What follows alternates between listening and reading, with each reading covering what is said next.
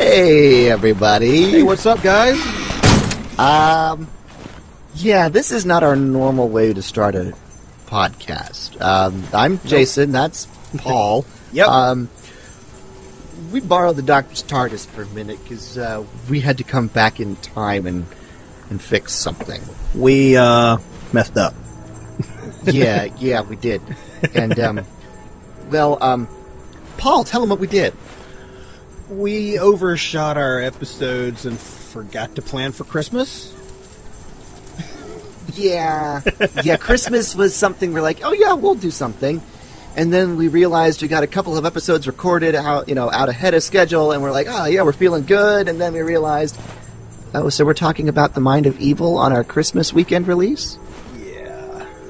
So we tried to brainstorm a little bit, and you guys owe me big, because Jason wanted to talk about the very first Doctor Who Christmas special ever. Which one was that? The Feast of Stephen, and I talked him out of it. Oh! The Feast of Stephen, and I talked him out of it. Yeah. No, wrong, false, slander, libel, no. He said that's his favorite Doctor Who Christmas special ever. It's not, no, not true. He said he would rather watch that than anything else for Christmas. No, I would rather watch anything else rather than that. Including the Star Wars Christmas special. Yeah, that's almost as bad. Oh, God. Stop it. Make it stop playing in my head. Dear Lord. Oh. Okay. Yeah, so as of the day or so of this recording being released, we will all be sitting down and watching this year's Christmas special, featuring Peter Capaldi as the 12th Doctor. We will be talking about that next episode. Yeah. That's the plan. We will be talking about that next episode. I don't know if it'll be next week or in 2 weeks. That'll depend on my work schedule and how soon we can actually sit down together and record. Because we can't just borrow the TARDIS whenever we feel like it, so... Right. The Doctor said we could borrow it this once, and that's it. Yeah. We promised we didn't steal it. We did not steal it. Nope. Didn't steal it. No. But we did want to come back, let you know, hey, we didn't forget about Christmas entirely, just when we were in the middle of recording. But we do want to wish all of you listening a very Merry Christmas, Happy Holidays, and a Happy New Year. Yes. Thank you so much for listening to our little show here on the internet. We really appreciate it. We want to make sure that we wish you all the best this season for you and your family. Happy Holidays, Merry Christmas, Happy Hanukkah, just really hoping you have a great holiday season. And if you're looking for something to watch outside of Doctor Who that has a few Doctor Who Easter eggs in it, you could check out the Christmas Carol with Patrick Stewart. I promise you'll see at least 3 or 4 people in there that are Doctor Who veterans. Yeah. There's that could be fun. You could almost play, like a drinking game or something with that. Why did I go there? Anyway. Every time you see someone who's been on, yes, eggnog and hot chocolate. That's it. So grab your eggnog, grab your hot chocolate, sit down and watch that. And be sure you've seen the Christmas special, this year's Christmas special, The Return of Dr. Mysterio, for when we come back in our next episode. At least we can finally talk about new Doctor Who. It's about time. Yeah. All right. That's going to be really fun. Well, guys, we got to go. It's been cool. We got to get the TARDIS back to the Doctor. Get back to the future. Yeah. Did you lock the door? I did. I thought you had the key, didn't you? I thought you had the key. No. Are you telling me you don't have the key? You've got to be kidding me. You have. Did you leave it on the console? Did you leave the key on the console? You're the last one to have it. I gave it to you. You have locked us out in the cold. What are we? The Doctor's going to kill us. The Doctor's going to kill us. He's going to send River Song after us.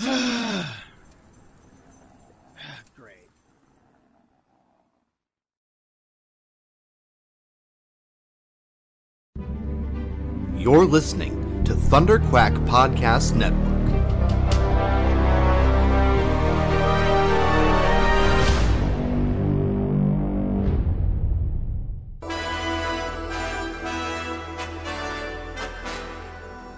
It may look like an ordinary podcast, but this one's bigger on the inside, and it can travel anywhere in time and space.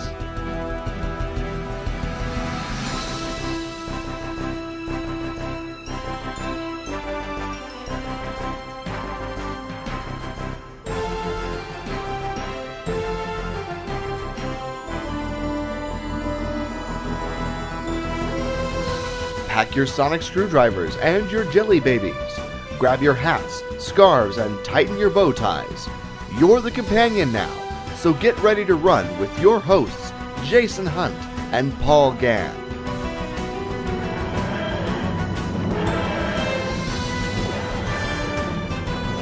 This is Talking Timelords.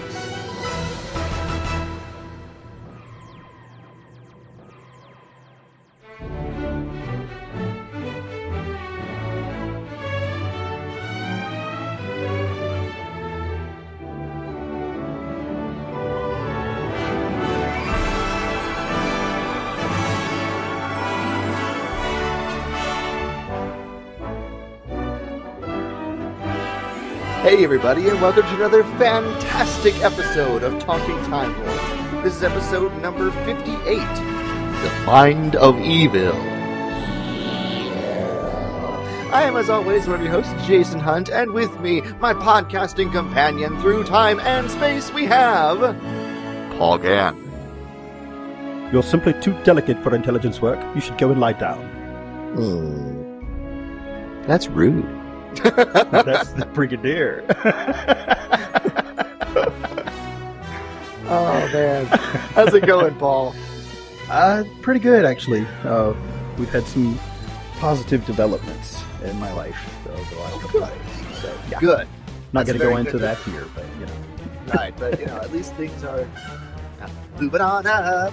That was random. Never mind. You're going to make me have to go look for that music, right? You don't have to. You can just leave me awkwardly hanging there. Even funnier.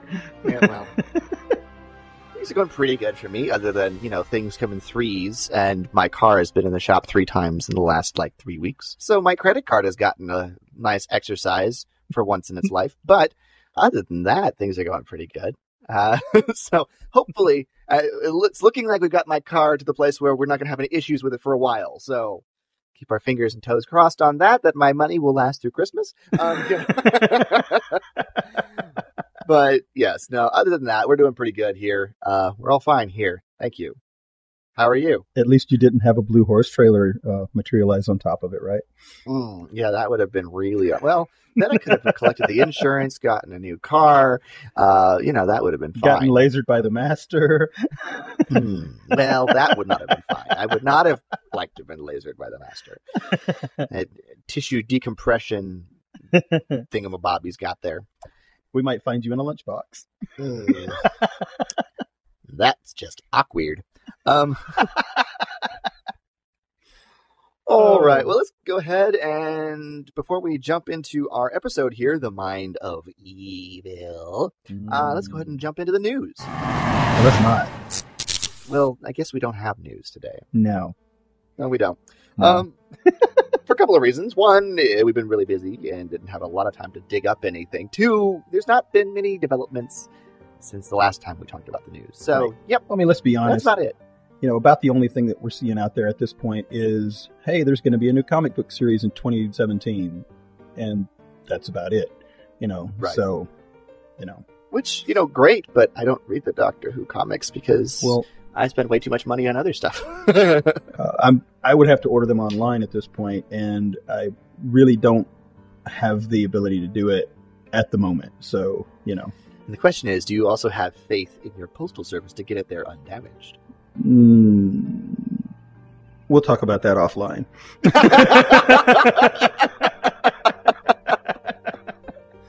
Oh, man. I guess the one thing we can bring up, and we posted this on our Facebook page and Twitter, is that if you have BBC America, have a provider, a TV provider that has BBC America, you will be able to have access to colorized versions of the Power of the Daleks episodes.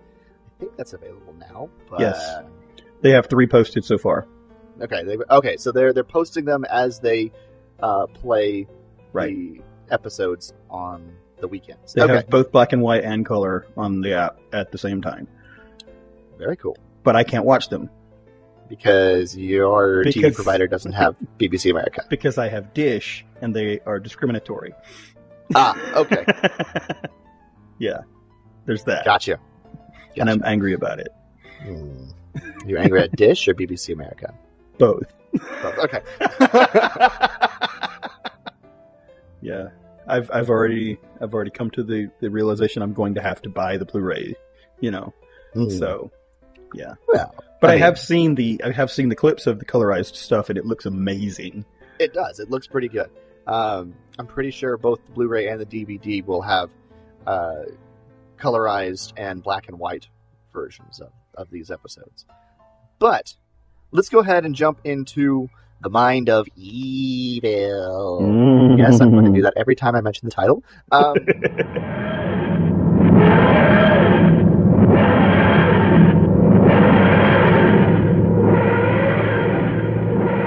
This is the second story of season 8 of Doctor Who, which is the third Doctor's second season. Sorry, that was a little confusing. And it was written by Don Houghton and directed by Timothy Coombe. It was originally aired from the 30th of January to the 6th of March, 1971. Yes, this is a 6-episode story arc. We already know the companion. We already know the master in this. So no real new companions that we need to talk about. So, Paul, real quick, just initial thoughts about The Mind of Evil. I enjoyed it, but it wasn't as easy for me to follow as the last one was. Okay. Because I had difficulty wrapping my brain around how part A of the story really tied in with part B of the story, if you understand where I'm going with that. I think so. Sometimes it feels like we have an episode that has an element in it just for the sake of having that element in it with no real purpose behind it, if that makes sense. Gotcha. I like this story. It's not my favorite. Yeah, I'm going to agree with you on that. It's a pretty good one, but it's not going to be one that I'm like, ooh, I must go back and rewatch The Mind of Evil. Unless I just want to say The Mind of Evil over and over again. Well, I can say this, and for anyone who hasn't watched it yet, go ahead and watch it before you listen to this, because it's going to be full of spoilers. Right.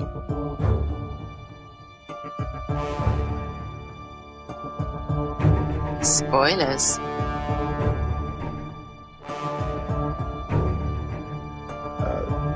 For me, I was looking at the concept of the story and how this thing was put together.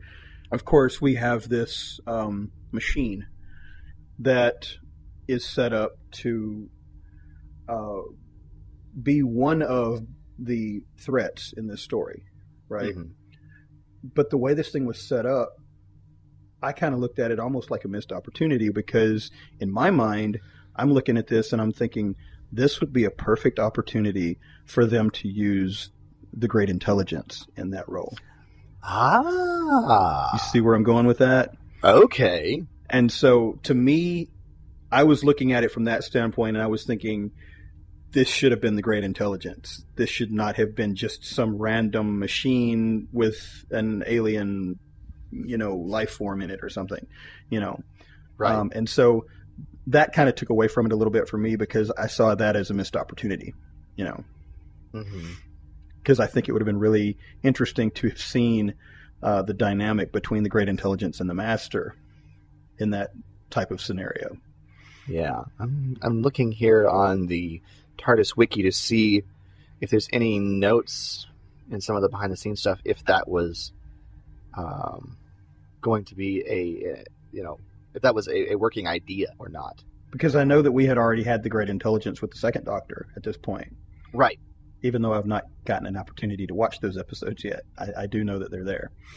No, I'm not finding anything that says that the Great Intelligence was originally considered to be a part of this or not, unfortunately. But that would have been Yeah. a pretty interesting element if we wanted to add that in there. So, Yeah, I think that would have been nice to see. yeah. All right. Well, anyway, let's go ahead and jump into the story itself here. The Doctor and his companion Joe Grant arrive at Stangmore Prison because they're there to view a demonstration of the Keller machine, which was developed by the Swiss scientist Emil Keller, which apparently is claiming to cure antisocial behavior by extracting evil impulses from the mind. Yeah. And Professor Kettering is there to act on the behest of the absent Keller, and he's there in charge. And as he's describing the system, the Doctor is, providing his own commentary about how this is silly, how it won't work, and how it's a horrible thing. They bring in a very hardened criminal named Barnum to be the subject for all these scientists and journalists to view the Keller machine at work. Something goes slightly awry during the process. Barnum screams out in pain. Things appear to go back to normal with the machine, but Barnum is rendered comatose. And the Doctor goes, "This is an appalling machine. You should get rid of it." Yeah, I thought it was funny when the Doctor kept making his little comments to Joe, and the scientist kept getting angry, and he implied that the Doctor wasn't intelligent enough to understand the technology that he was talking about, Mm-hmm. and the Doctor looks at Joe like, "Well, who does this guy think he is?" Right. And Joe's just kind of sitting there going along with everything, and it almost became one of those little competitions there for a moment, Right. Who's really the smartest man in the room? Right. You wonder if his comments were as much about, his belief that this machine is a bad idea, or, and also if he's just irritated that he's not the guy up in front of everybody making the presentation, being the smartest man in the room. The indication that I got was that he looked at it as anything that seems too good to be true is too good to be true. Right. And so it was automatically, I don't like this because it automatically seems too good to be true. Right. UNIT has, problems of its own. UNIT is overseeing security at the very first World Peace Conference, and things aren't going well. The Brigadier's not going to like being a glorified, security guard anyway. No. He is being berated by Captain Chin Lee, who is the security officer for the Chinese delegation. And she is lambasting him because classified documents have gone missing from the Chinese delegation's offices, and she is holding the Brigadier and UNIT personally responsible because of their lax security standards or something right. like that. But the look on his face says a whole nother story about this. The look on his face is literally like, do you even realize who you're speaking to? Right. And it's almost like he's like, are you sure you didn't just lose them? Right. And well, it's interesting that we mention that because later on, after she leaves the office, we do see her burning certain documents and throwing them in a trash can in a playground not too far away. Yeah, doesn't that playground sort of resemble the playground that we saw in New Who in the past couple of seasons? A little bit. Similar. A little bit. And then, of course, she later reports back to the Brigadier that the Chinese delegate has been murdered. And so, of course, the Brigadier has to go investigate that. At the same time, Captain Yates is being assigned to lead a small unit platoon to dispose of the Thunderbolt missile, which is an outlawed nerve gas missile, which, of course, the bureaucracy upstairs so conveniently decided now was a good time to get rid of that, transport that missile across the country to get rid of it during the peace conference. Oh, wow. Yeah. Meanwhile, back at Stangmore Prison, the Doctor is still trying to convince Professor Kettering to get rid of the Keller machine, and his points, begin to make more sense when they come back into the room where the Keller machine is, and there is a medical student who had been there earlier witnessing the demonstration, dead. But his face is frozen in a mask of terror, and he's covered in bites and scratches that look like rats, and his medical history says he has a morbid fear of rats. And the doctor, Dr. Summers, who, by the way, is played by a very young Michael Sheard, also known as Admiral Ozzel in The Empire Strikes Back. There's our Star Wars reference. Dr. Summers determines that he died from heart failure due to terror and, probably brought about by his morbid fear of rats, because he's covered in bites and scratches from rats, even though there's no rats in the prison. Or at least that's what the governor says. And I'm thinking, okay, you have a prison that has 0 rats anywhere on the premises. Why do I have trouble believing that? Right. Well, of course, the doctor tries to go dig up some more information on what's going on with these victims here, while Professor Kettering attempts to examine the machine in order to render it inoperable for the time being until they can figure out what exactly is going on. The machine starts up as he's working on it, and Professor Kettering starts seeing a vision of waves and water, and he's killed. We later find out he had a morbid fear of drowning, and he drowned in a perfectly dry room because there is water filling his lungs. Yeah.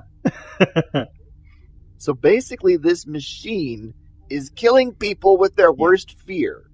The doctor, is worried that the machine is growing. The machine's power over people's minds is growing more powerful. And so he goes to examine the machine in order to dismantle it.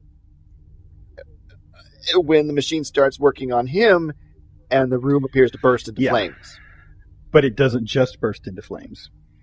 It bursts into flames, and he starts seeing Cybermen and Martians and Daleks, and he starts hearing exterminate and it basically, every creature that he has come into contact with to this point, it is putting into his head in this fire. Right. Joe comes into the room and distracts the machine long enough so that it deactivates. He admits that, yes, he has a severe aversion to fire because he recently witnessed a world consumed by flames, which is a direct reference to the season finale of the previous season, an episode entitled Inferno, which is actually one of my favorite Third Doctor stories. Which I still have yet to get to see. So it's a good one. But Yates arrives at Stangmore Prison to take the Doctor away because the Brigadier requires his assistance with the peace conference. And considering they just about have a knockdown drag out over this. Right. Because the Doctor needs to have this machine deactivated and destroyed. But since the bureaucracy there with the prison isn't able to do anything, he's like, fine. I'll see if the Brigadier can help me get rid of this thing. And leaves Joe to monitor events there at Stangmore. Yeah, I'm going to leave my companion with this known threat and hope that all goes well. Right. Well, he does tell her, don't let anyone into the room.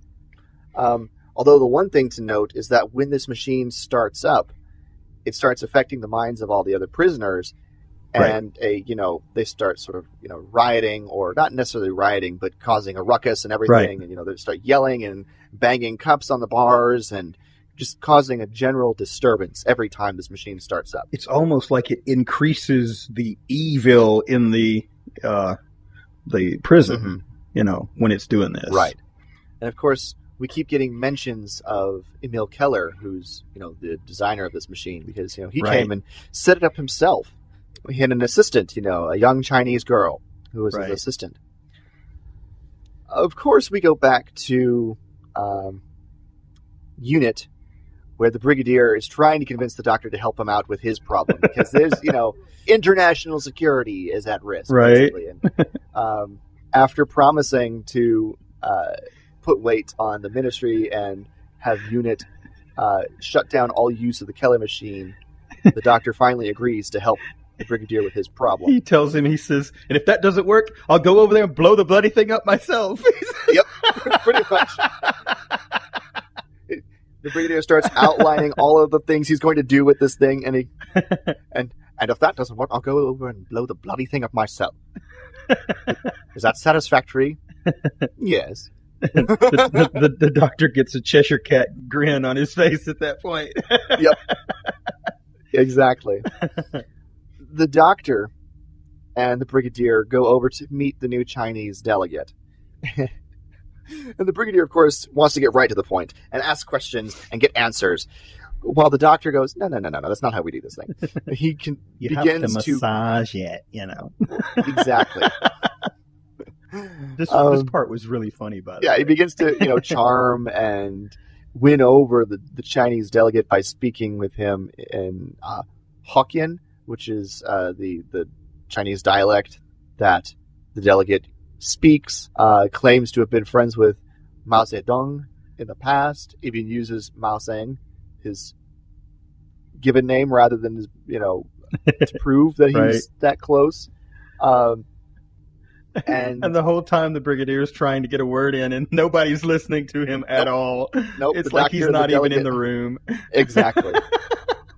Exactly. Sergeant Benton, however, has been put on assignment to tail Chin Li. Yeah. He's not very good at it, I have to say. Well, he's seen right up front, Well, she's making a phone call in a phone booth there, and he's standing, down the street looking very suspicious. Right. He's standing down the street, sort of keeping an eye on her. Very obviously positioned. However, when she notices him, rather than just, running away or confronting him, she summons some sort of mental power, which the sound effects for it sound very close to that of the Keller machine, and sees control of Benton's mind and makes him collapse. Yeah. When he collapses, she then uses that moment to give him the slip.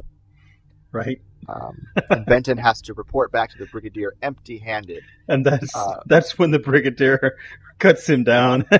He says, poor Benton. Yeah. He says, you're clearly too delicate for intelligence work. You should go lie down. That's what he says. And Benton's like, yes, sir. Yes, sir. And then he stops and he's like, sir? Were you serious? And he says, just get out of my sight, Right. I laughed. I know.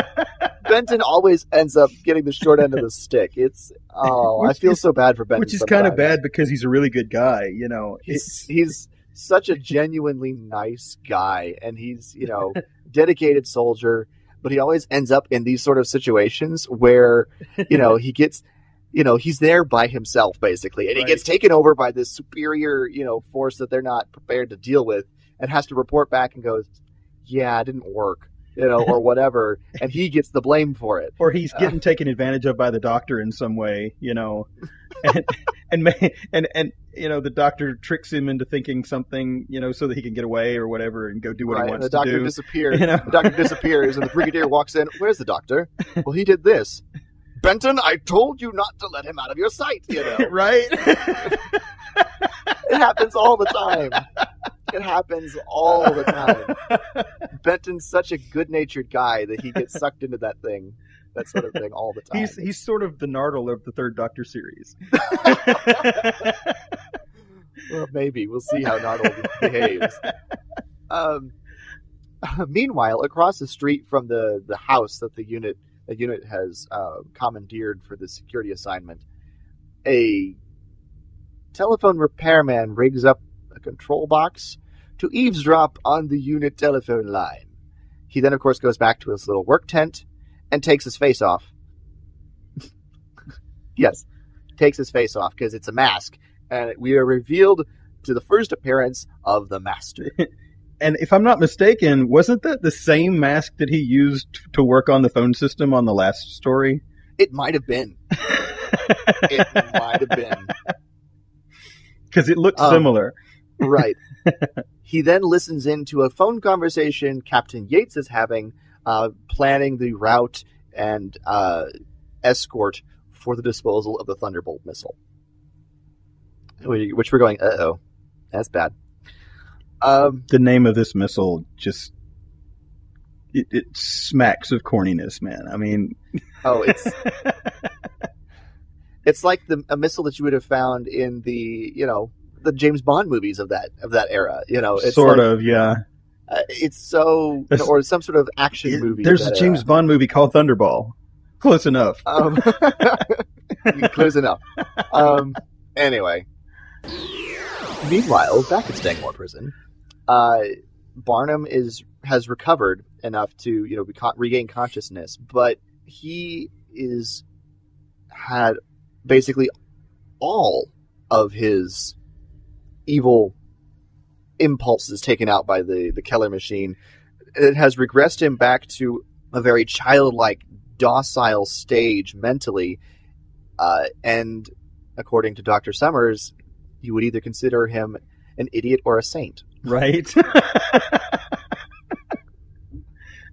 She says, what does that make him? And he says, either an idiot or a saint. Right? Exactly.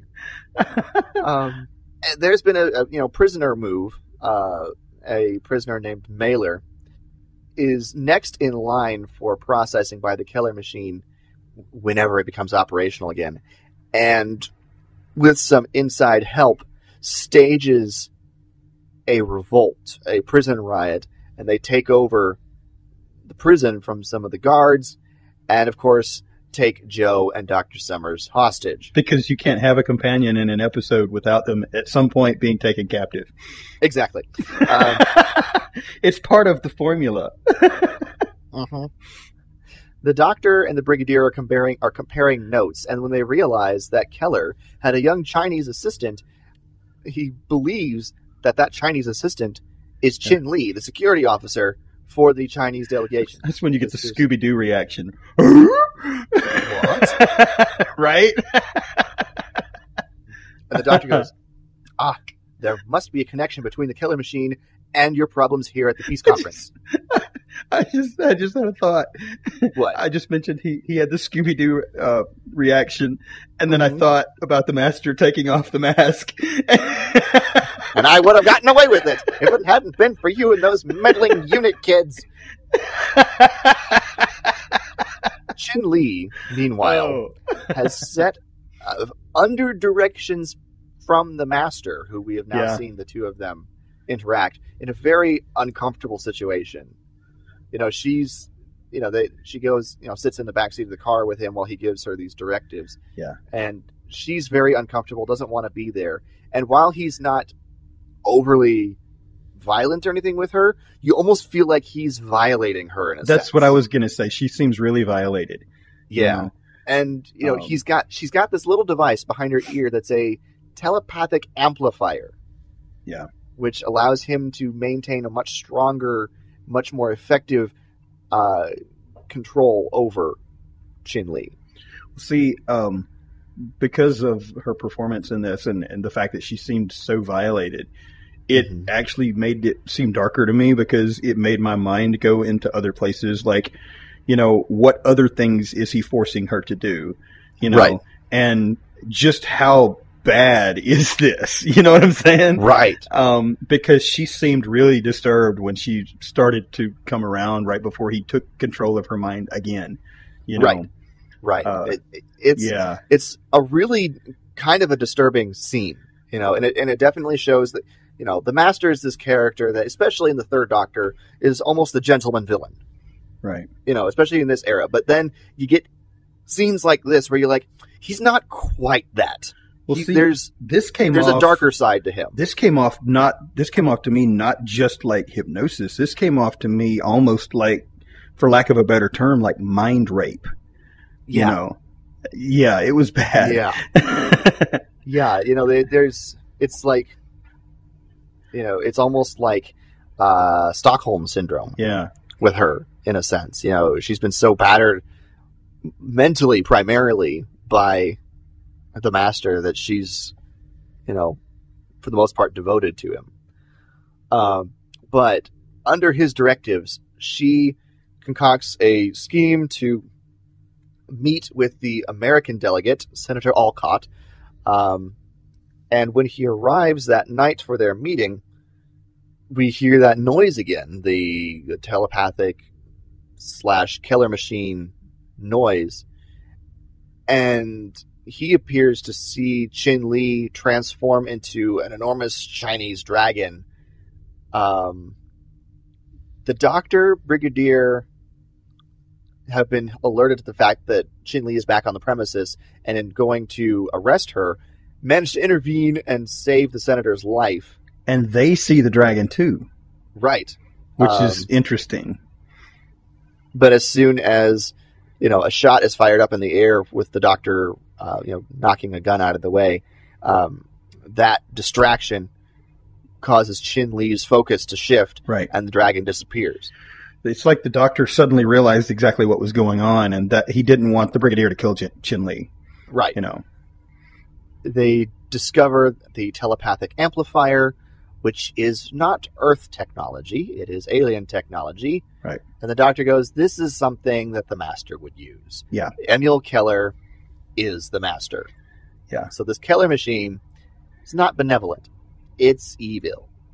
Evil. Yeah. Of course, when the Master finally shows up to visit the prison, he has a British accent as opposed to the Swiss accent. The Swiss accent, and so right. that to me would have been a big red flag from the jump. But I suppose that he probably hypnotized whoever he needed to get in there to do what he needed to do. Right. The Master, of course, returns to Stangmore to formulate a new plan because he's been found out there at the World Peace Conference. The prison guards, with the help of Joe, who managed to get a hold of Mailer's gun, managed to subdue the rioters and get control back over the prison, at least temporarily, until the Master goes to see Mailer, under the pretense of Mailer being the next one in line for his treatment. Right. Provides him with gas bombs and gas masks, and helps Mailer overthrow the prison guards again, taking control over the prison.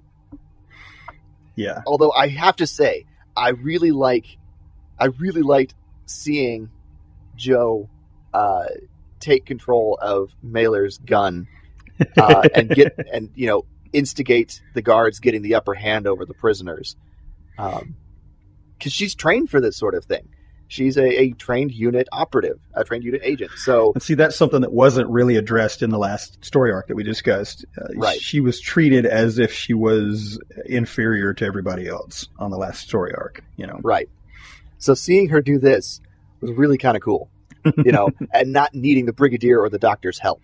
And see, that's something that I can say about Doctor Who. Also, it's always been somewhat progressive when it comes to things like women's roles and things like that. Even before it was kind of a thing, in media to do that, Doctor Who was already doing it. And right. So she gets to be a heroine, where in something else of the time she might have been a victim. Right. The Doctor, of course, returns to Stangmore with, the backing of the Brigadier to destroy the killer machine. Of course, he walks in and is immediately captured by the prisoners who are now in control of the prison. The inmates are in charge of the asylum, so right. to speak. And, of course, the Master goes, "Oh, well, Doctor, welcome. Here's my plan. I'm going to use the prisoners here to steal the Thunderbolt and launch world war by destroying the peace conference with it." Now, see, I got this part. I got the part about using the prisoners, stealing the missile, the whole 9 yards. What I had trouble wrapping my brain around was what this machine had to do with that. It gave him a foothold and a reason to be at the prison in order to take over and use the prisoners as his mercenary army. So it was basically just there for the sake of being there. I think so. Yeah. But, of course, the killer machine is becoming a bit more of an issue, as we will see. because the master's now interested to see how long the doctor can last against it, and so he handcuffs the doctor to a chair beside the killer machine, turns it on, and leaves the room. And this is when the doctor starts seeing visions again of Daleks and Cybermen and Martians and all these enemies he's faced. Yeah. He loses consciousness, actually. He does. But the master ends up shutting it off because the machine's activity starts to affect the entire prison. Yeah. Everybody in the prison starts becoming affected by it. Including him. Including him. Yeah. And he's barely able to shut it off and revive the doctor.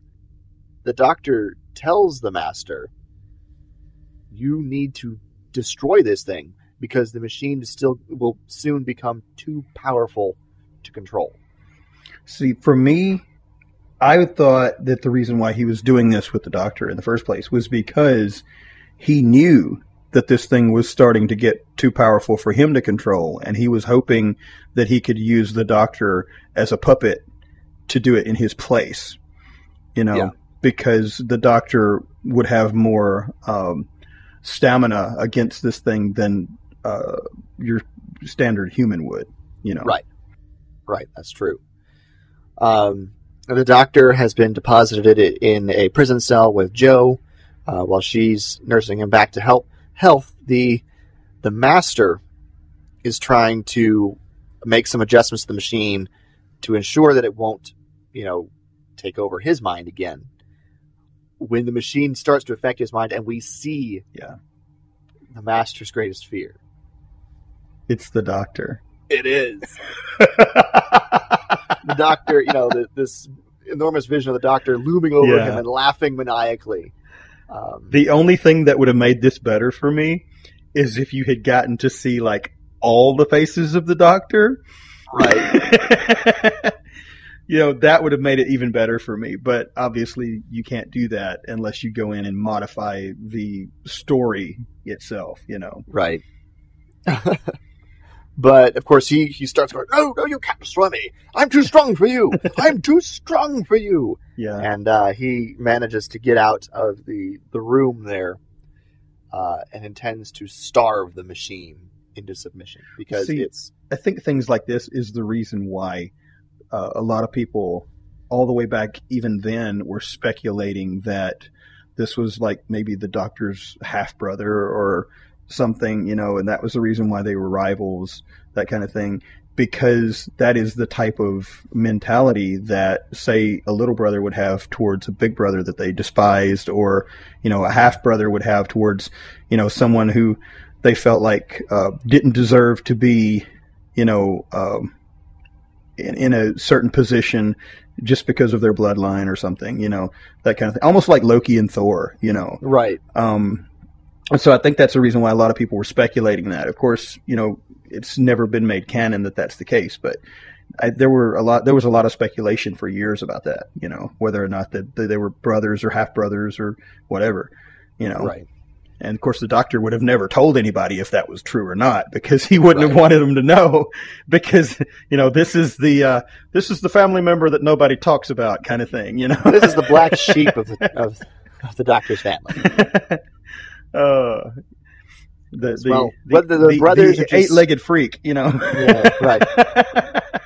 Although in more recent years we've gotten the idea that they were basically good friends and schoolmates as kids, rather than actually related adults. And then something happened that caused this rift, Exactly. that we've never been told about. Make a really good movie, wouldn't it?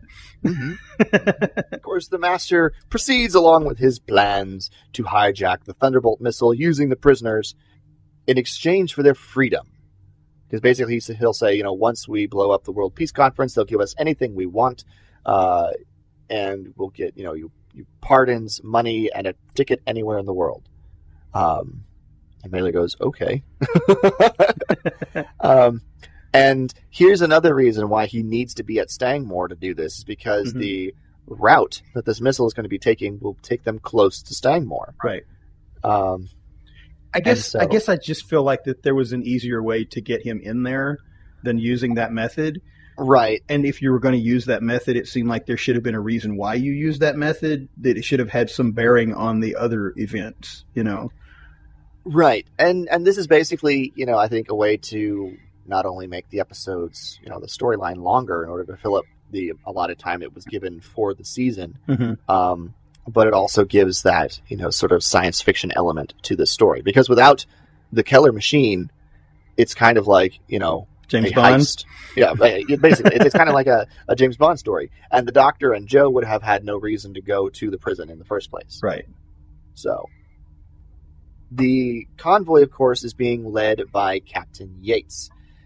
And the inmates manage to overpower the escort, kill most of the unit soldiers, although Yates manages to get out of the way. They take the missile, and Yates grabs a discarded motorcycle and attempts to follow them to find out where they're going.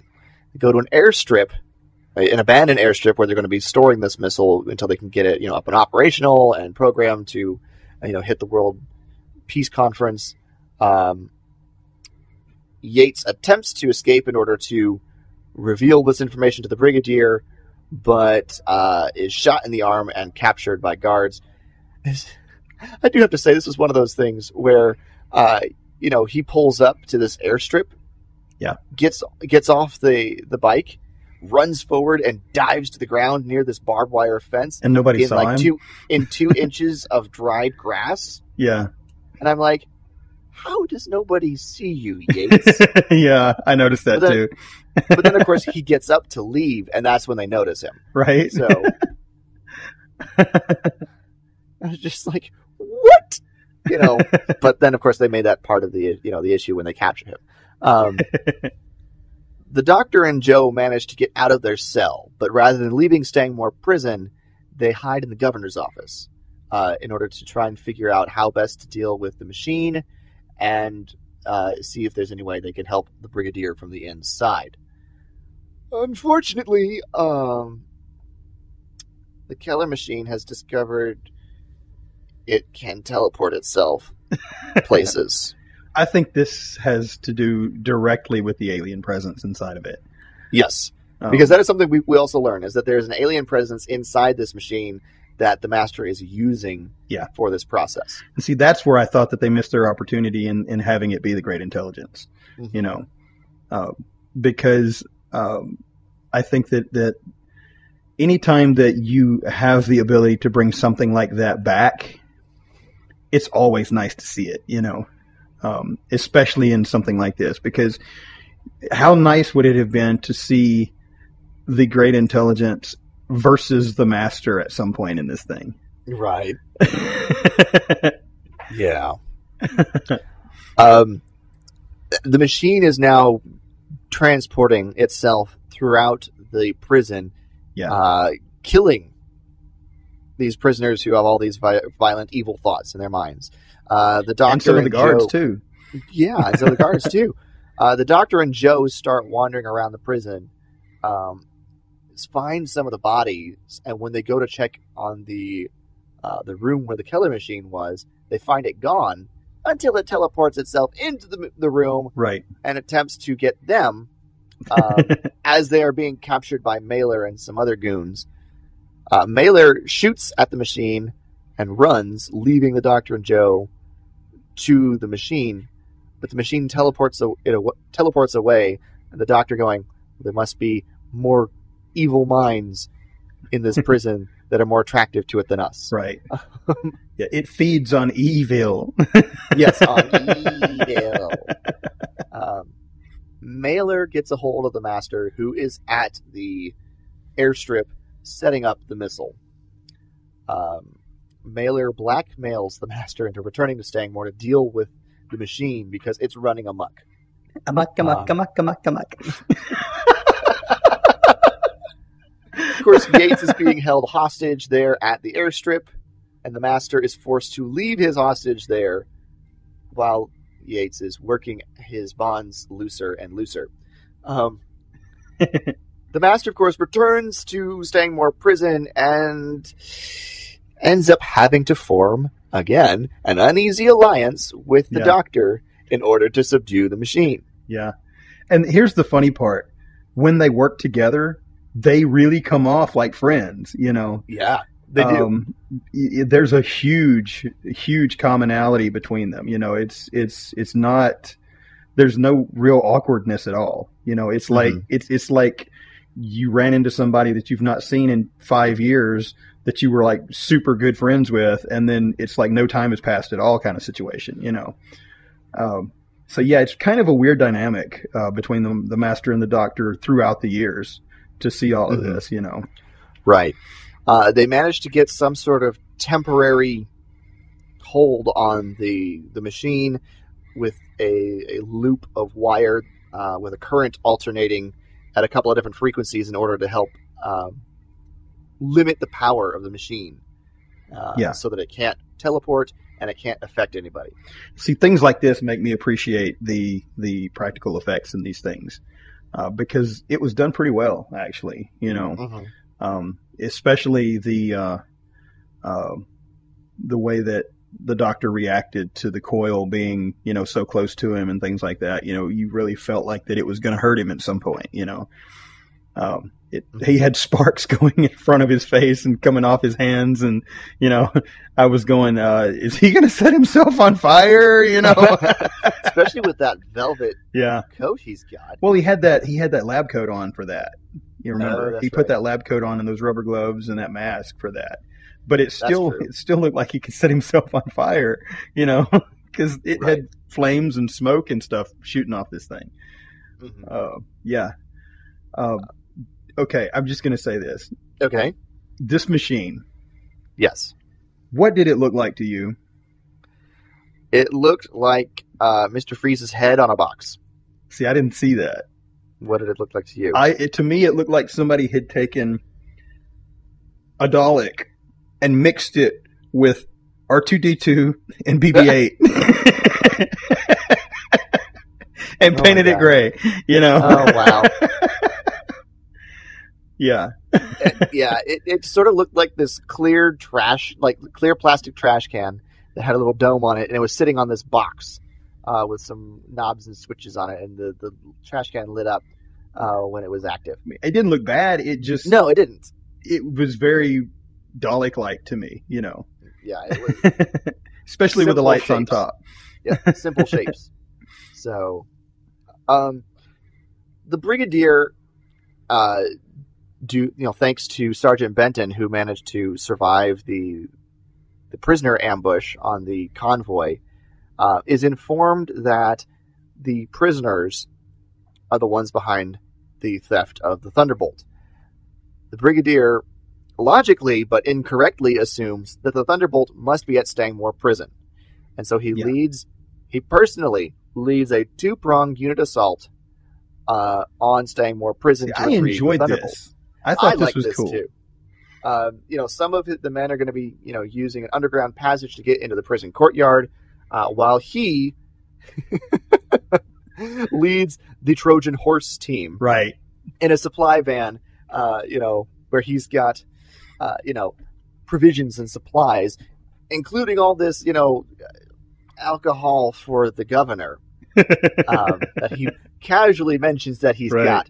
And of course, the prisoners go ahead and let him in, which is their undoing. Originally, the guy was like, if you want to bring provisions in, go around to that other gate over there. That's where they'll let you in at for that. And he's like, I can't fit my truck in over there, So then the guy's radioing, look, this guy said, and the whole time these other guys are climbing out of the back of the truck behind the truck on the opposite side where you can't see them.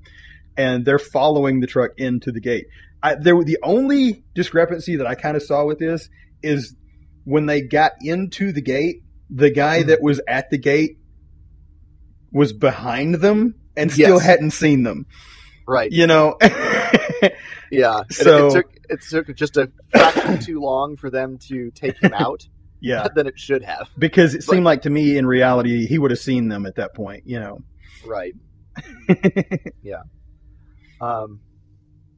So yeah, but it was a good plan. And of course, the Brigadier and the unit forces, start swarming the prison, and, big firefight erupts between the prisoners and the unit soldiers. And, being that they're trained military personnel, unit begins to get the upper hand. Mailer has grabbed the doctor and Joe to use as hostages against the Brigadier.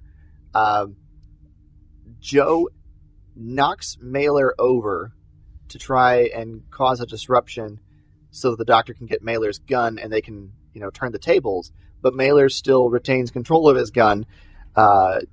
He's got his arm wrapped around Joe's neck and is pointing the gun at the doctor. Yeah.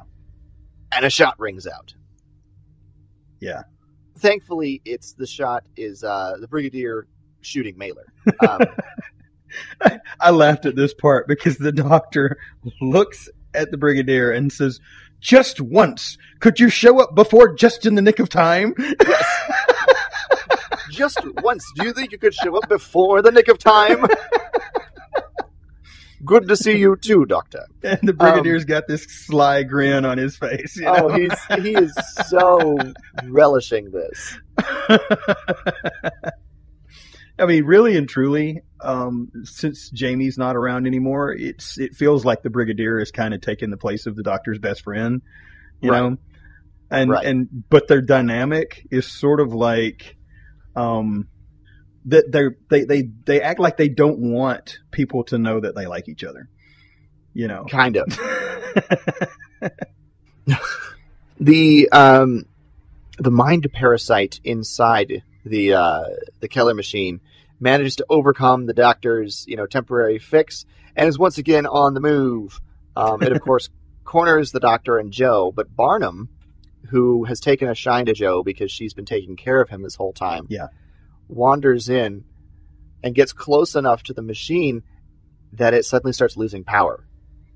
Yeah. And as soon as he steps away from it, it starts back up again. And the Doctor's like, no, come back. And the Doctor realizes that because Barnum's mind has no evil impulses anymore due to the killer machine in the first place, he is acting as a neutralizing influence almost on like the a machine. sponge. Right. And which is really funny considering that the machine created its own foil. Yes. Yes, it did. Which is because it got greedy. It did. They decide that they're going to try and use the machine to help use against the Master to recapture the Thunderbolt. Because the Master is headed back to the airfield in order to set up the missile to blow up the World Peace Conference. Yates has escaped and relays the location to the Brigadier. Yeah.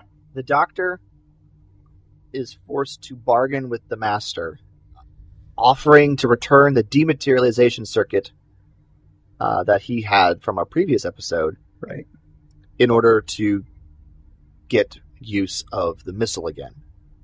See, I like this because it makes it so that the episodes don't feel so self-contained. Mm-hmm. It has an ongoing through plot, and I like it when a show does that. And shows back in these days didn't normally do that, Right. They usually did the Star Trek formula where, each episode is self-contained and does not affect the one before it or after it, and so it kind of reboots every time that it starts over, the only exception to that being if a character dies or something, Mm-hmm. Of course, this offer to bring the dematerialization circuit is a ruse because they're going to use the Keller machine to help them get back what they want without giving up the dematerialization circuit. Because the Doctor wants to activate the missile's self-destruct circuit, which the Master has deactivated. Yeah. As a precaution, just in case the Doctor tries to double-cross him. Mm-hmm.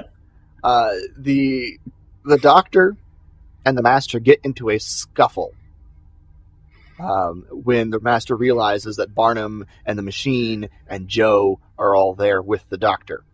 Now, why did the Doctor not use his Venusian karate? Because the master knew how to counteract it? I don't know. Did he? I would think he might. I mean, he used it on someone else earlier in the show, so, you know. Yes. Yes. The doctor manages to get the self-destruct system reactivated. The master manages to make his way to a van to try to escape. Barnum tries to stop the master, but gets run down by the van and killed. Yeah. That wasn't cool. Thing. No, it wasn't. He's kind of like Hodor from Game of Thrones.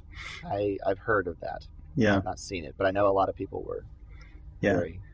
Hodor is like very innocent. He's like this giant guy who's very innocent and very, childlike, Mm-hmm. He's sort of like Hodor from Game of Thrones. And so when I saw him get run over, I was like, that's just not cool, Right. It's not. They leave the killer machine next to the missile and manage to get far enough away before the self-destruct sequence counts down. The missile blows up, taking the killer machine with it. But of course, the master has escaped in his van. Staying more prisoners put back in order. The killer machines, all its other apparatuses have been dismantled and destroyed. And the Brigadier says, well, at least you didn't have to give the master his dematerialization circuit. The doctor checks his pockets and realizes in his scuffle with the master, he dropped it. Yeah, it's gone. And that's when the phone rings. Yep, the phone rings, and the master goes, thank you for the dematerialization circuit. He calls to gloat to the doctor. Joe tries to, console the doctor by saying, well, at least you won this round. The doctor goes, yes, but the master is free to roam the cosmos in his TARDIS. Well, I remain in exile. He then turns and looks straight at the Brigadier. Stuck with you.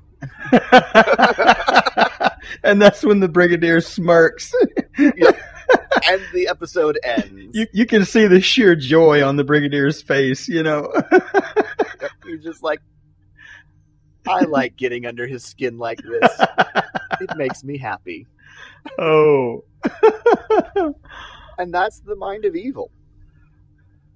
The mind of evil. Oh, man. All right, so... The master should have said, I want $1 million. Something like that. All right, so... I suppose we should move into final thoughts and ratings on this. How many killer machines would you rate the mind of evil? Oh, nah. Well, let's see. Even though I was a little bit disappointed that it didn't have the great intelligence in there, I got over it. It's not that big a deal. It's a good story. It's not the best Doctor story, or the best Master story, I should say. There are definitely better ones, and probably a few worse ones, if I had to guess. I haven't seen them all. But I would say it was good. I would say that it was adequate. Let me put it that way. It wasn't a disappointment. And so definitely you got to give it above a 6 for, just because of the fact it wasn't a disappointment, right? Yeah, I wish that it had been a little bit clearer about the relationship between the missile and the machine and that kind of thing. That would be probably my biggest, concern with the story. I thought the blue screen or green screen effects were better this time around than they were the last time. Because I know there were some in there, but you really didn't notice them, And I thought that overall the special effects and stuff were good. I thought the acting was good. There wasn't really what I would say was a huge standout moment where you just really were like, oh, that wasn't great acting, Right. And there's been a few episodes in the past that we've looked at where there were some of those, Yeah. And so, I love the dynamic between the Third Doctor and Delgado's master, and actually between the Doctor and Joe. And I'm really, really liking the Brigadier. In these stories, I'm really liking that character. I'm gonna have. I can't go any lower than 7. Okay. Because I think I liked the last episode a little bit better, but not like a lot better. Gotcha. Yeah, this is a good story. There's nothing bad in it. There's nothing that really detracts from it. It's good. I don't think there's really anything in this story, though, to say it's great. Right. It's a fairly standard sort of Third Doctor story. I don't want to say run of the mill because that implies it's just meh, blah, yeah. meh. But it's a fairly standard Third Doctor master type story. Like you said, there's no real standout moments in it. There's nothing that puts this over the edge as something great, something really rewatchable. I mean, it's rewatchable. You can rewatch it, and it's not gonna, grate on your brain or anything. And there's certain things about these episodes that make them rewatchable. In that there's little things that you'll probably notice that you didn't notice the first time around. It's just that I didn't notice those things the first time around, if you know what I mean. And so that's the reason why it doesn't just, kind of hit me in the face and say, I'm here, look at me, if you get my meaning. Right. And so just, for the reason that it's sort of just a standard type of Third Doctor story, I'm going to go ahead and give this a 6.5. Ooh, that's getting close to the meh region. Yeah. I mean, standard is just a little bit above meh. I mean, it's not bad. It's not great. It's good. Yeah. But there's nothing that really puts it over the top in any way. So, but yeah, that ends our discussion here on the Mind of Evil. Let's be honest. There's a couple of stories along the way that the most redeeming thing about them is the Master and the Doctor in them, right? And the way that they interact and their dynamic. If you didn't have those actors or those characters in it, you could take it or leave it at that point, because they, like you said, some of them are very standard, very kind of formulaic, and and those characters are actually what elevated above just kind of it's okay, Right.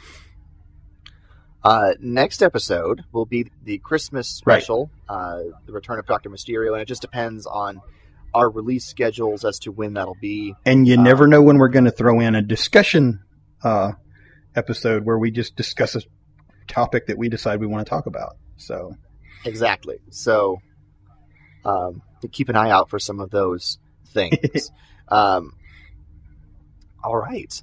I think that'll start wrapping things up. Of course, make sure, folks, if you want to weigh in on our discussion here, if you want to weigh in on your thoughts on the Master, particularly Roger Delgado's Master, or if you want to give us some of your thoughts on how excited or not excited you are for the Christmas special, please let us know. You can talk to us on our Facebook page, facebook.com/TalkingTimelords. Hello. You can tweet us at TalkingTimeLord or email us at TalkingTimeLords@gmail.com. Of course, links to all of our social media and previously released episodes, as well as the Talking Time Lords store, is also available on our website, TalkingTimeLords.com. Of course, on our website is also a link to where you can rate and review our podcast, which we would greatly appreciate and be very grateful for any new ratings and reviews on iTunes, TuneIn, Stitcher, or wherever you find our lovely little It's starting to podcast. get embarrassing, guys. We've been doing this for a long time, and we've only got 4. Stop it. Stop it. Stop it. Although we can only find 3 of them. Not sure where the 4th went. Anyway. All right. Well, anything else, Paul, before we wrap up this episode? Don't forget to check out our storefront. There's a link to it on our website where you can get our first Talking Timelords t-shirt. And the proceeds for that do benefit the podcast. It will fund us to be able to upgrade our process to give you an even more professional podcast. Yes, upgrade our equipment and such things as that. So, all right. I think that'll wrap up this episode of Talking Timelords. This has been episode number 58, The Mind of Evil. For Paul, I'm Jason. And remember, until next time, may you hope far-flung hopes and dream masterful dreams. Thanks, everybody. Talking Timelords is a proud member of the Thunderquack Podcast Network. Visit thunderquack.com to see their entire catalog of podcasts, or visit patreon.com/thunderquack to help support the shows.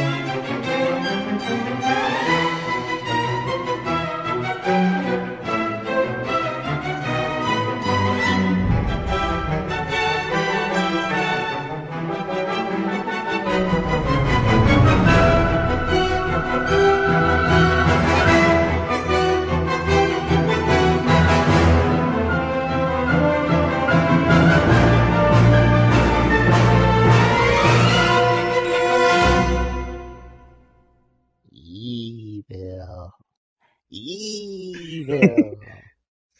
Evil. Send me $1 million. Oh, my goodness.